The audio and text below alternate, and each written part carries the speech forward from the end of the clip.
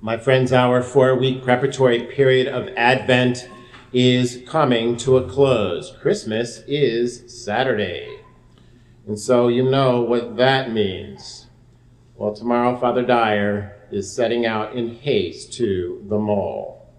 I pray I am alone, but I fear many others will also be setting out in haste. So we ought to take a lesson from Mary in today's gospel, the Visitation, the second joyful mystery of the Rosary, when the Blessed Virgin Mary visited her cousin Elizabeth. Luke tells us that Mary set out.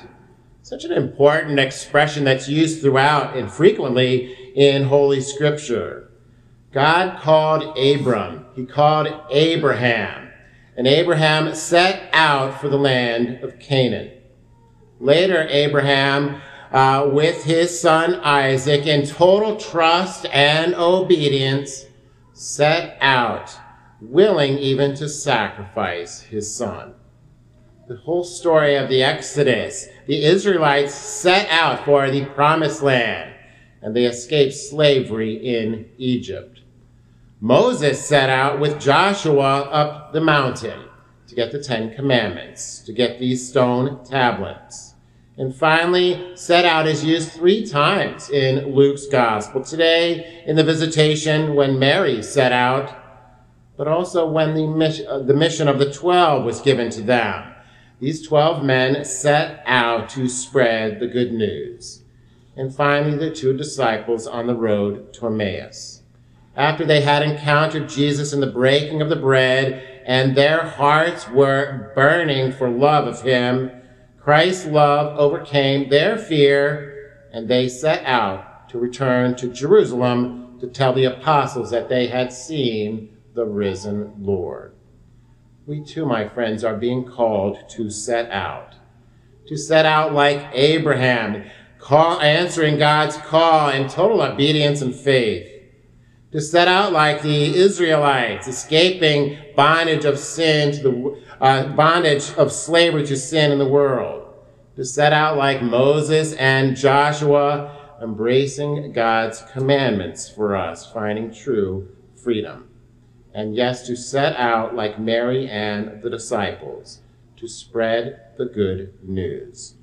We are, all of us, being called to set out.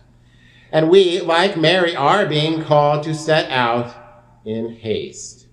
For today, the Lord is telling us that he wants to sanctify our haste, and that there is some urgency here.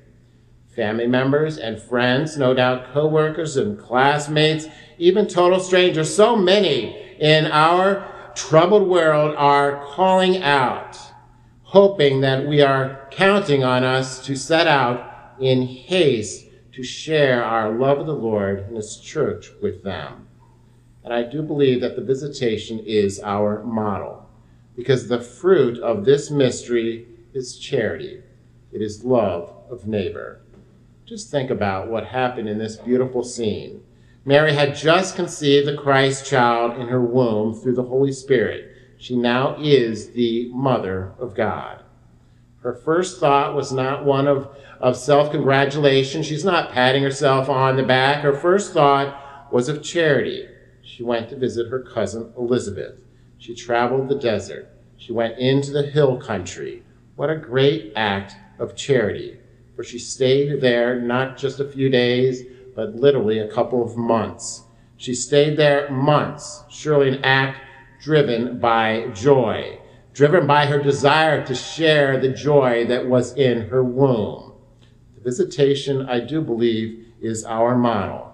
For Fulton Sheen said the Visitation was one of the most beautiful moments in history, when pregnancy met pregnancy, when childbearers became the first heralds of the King of Kings. God is telling each of us to be otherly directed. Yet all our setting out, doing it in haste, would be for naught if Christ was not at its center. We are being called, like Mary, to bring Jesus with us as we set out in haste. As we all set out in haste to love our neighbors, to love our family and friends, as we reach out to the sad and the lonely, perhaps the elderly, as we reach out to those away from the church, as we, like Mary, bring them the joy of Christ by simply inviting them home, inviting them back to the church, back to confession, and back to Holy Mass. Mary set out in haste and brought joy to Elizabeth. The source of that joy, of course, is Christ. In joy, John the Baptist leaped in his mother's womb. In joy, Elizabeth was filled with the Holy Spirit. In joy, Zechariah's muted tongue was set free. We too are being called to respond to the gift of Christ in joy and to bring this joy to others. And there is some urgency needed here. Our world so desperately needs joy. Joy is a gift. It is a fruit of the Holy Spirit. We all have it, and it must be nurtured, for it is found in relationship. It is truly found deepened in friendship. It is found most perfectly on our knees in prayer, in intimate conversation between the God of love and mercy. It is found, of course, beautifully and deeply in the sacraments, especially the one we celebrate here in this Holy Mass. And it is found in the struggle to discover and to understand and to then follow God's plan for each of us. We all have a part of his salvific plan. For as St. Augustine so beautifully said, Mary freely accepted the plan of God, and by faith conceived the Son of God in her heart before he was formed in her womb. We too, my friends, are being called to accept God's plan for us. We, like Mary, are being called to believe what was spoken to us would be fulfilled, and to allow him to be conceived in our hearts and minds. We are being called to push back against any countering thoughts and temptations. I'm not the mother of God. I was not immaculately conceived. No, my friends, we were not. But St. Augustine goes on to say that it was a greater thing to have been Christ's disciple than to have been his mother. She, Mary, was more blessed, he said, in her discipleship than in her motherhood. The road, we know, to discipleship can be difficult at times, but it is the only way to peace and joy.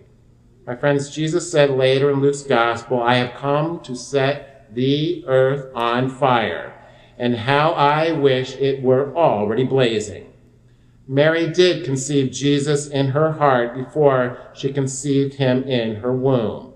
Her heart was truly on fire. Then the fire of the Holy Spirit was ignited in her womb, and life itself became incarnate. God became flesh.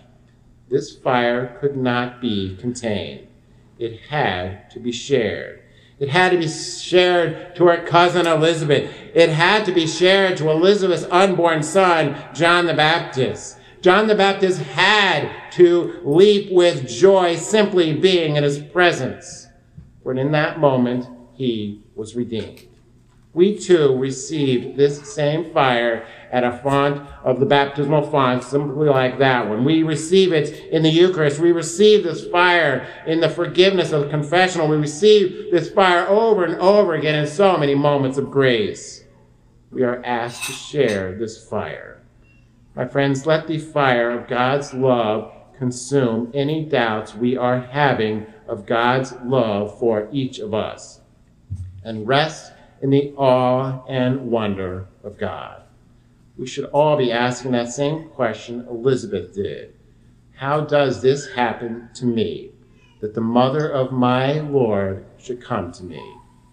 But she does, and so does her Son. He comes to add kindling to our burning hearts and rekindle extinguished flames with the fire of his merciful love. The prophet Micah said it so beautifully in the first reading when he said, "You, Bethlehem Ephrathah, too small to be among the clans of Judah, from you shall come forth for me one who is to be ruler in Israel." So too for all of us, my friends, for we too are small.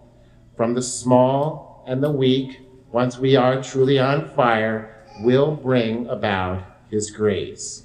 We can bring about peace to our troubled world. So let us all cry out with the psalmist, "Lord, make me turn to you.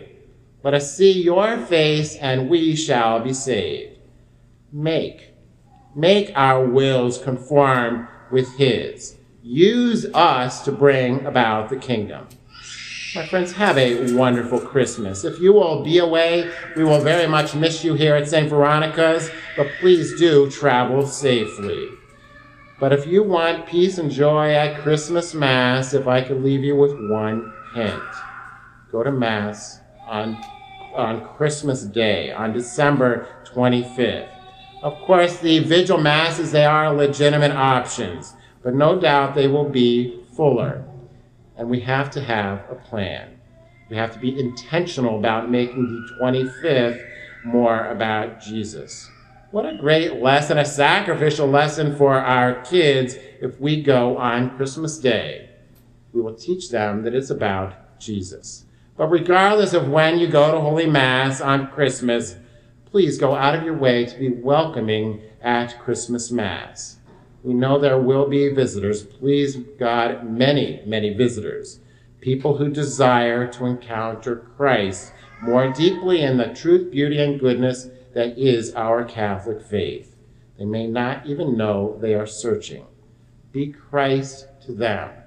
Be that fire for them. Bring about peace and joy to them. Show them what a wonderful community of faith we have here in the church. Give them a reason to come back, and may God be praised. Amen.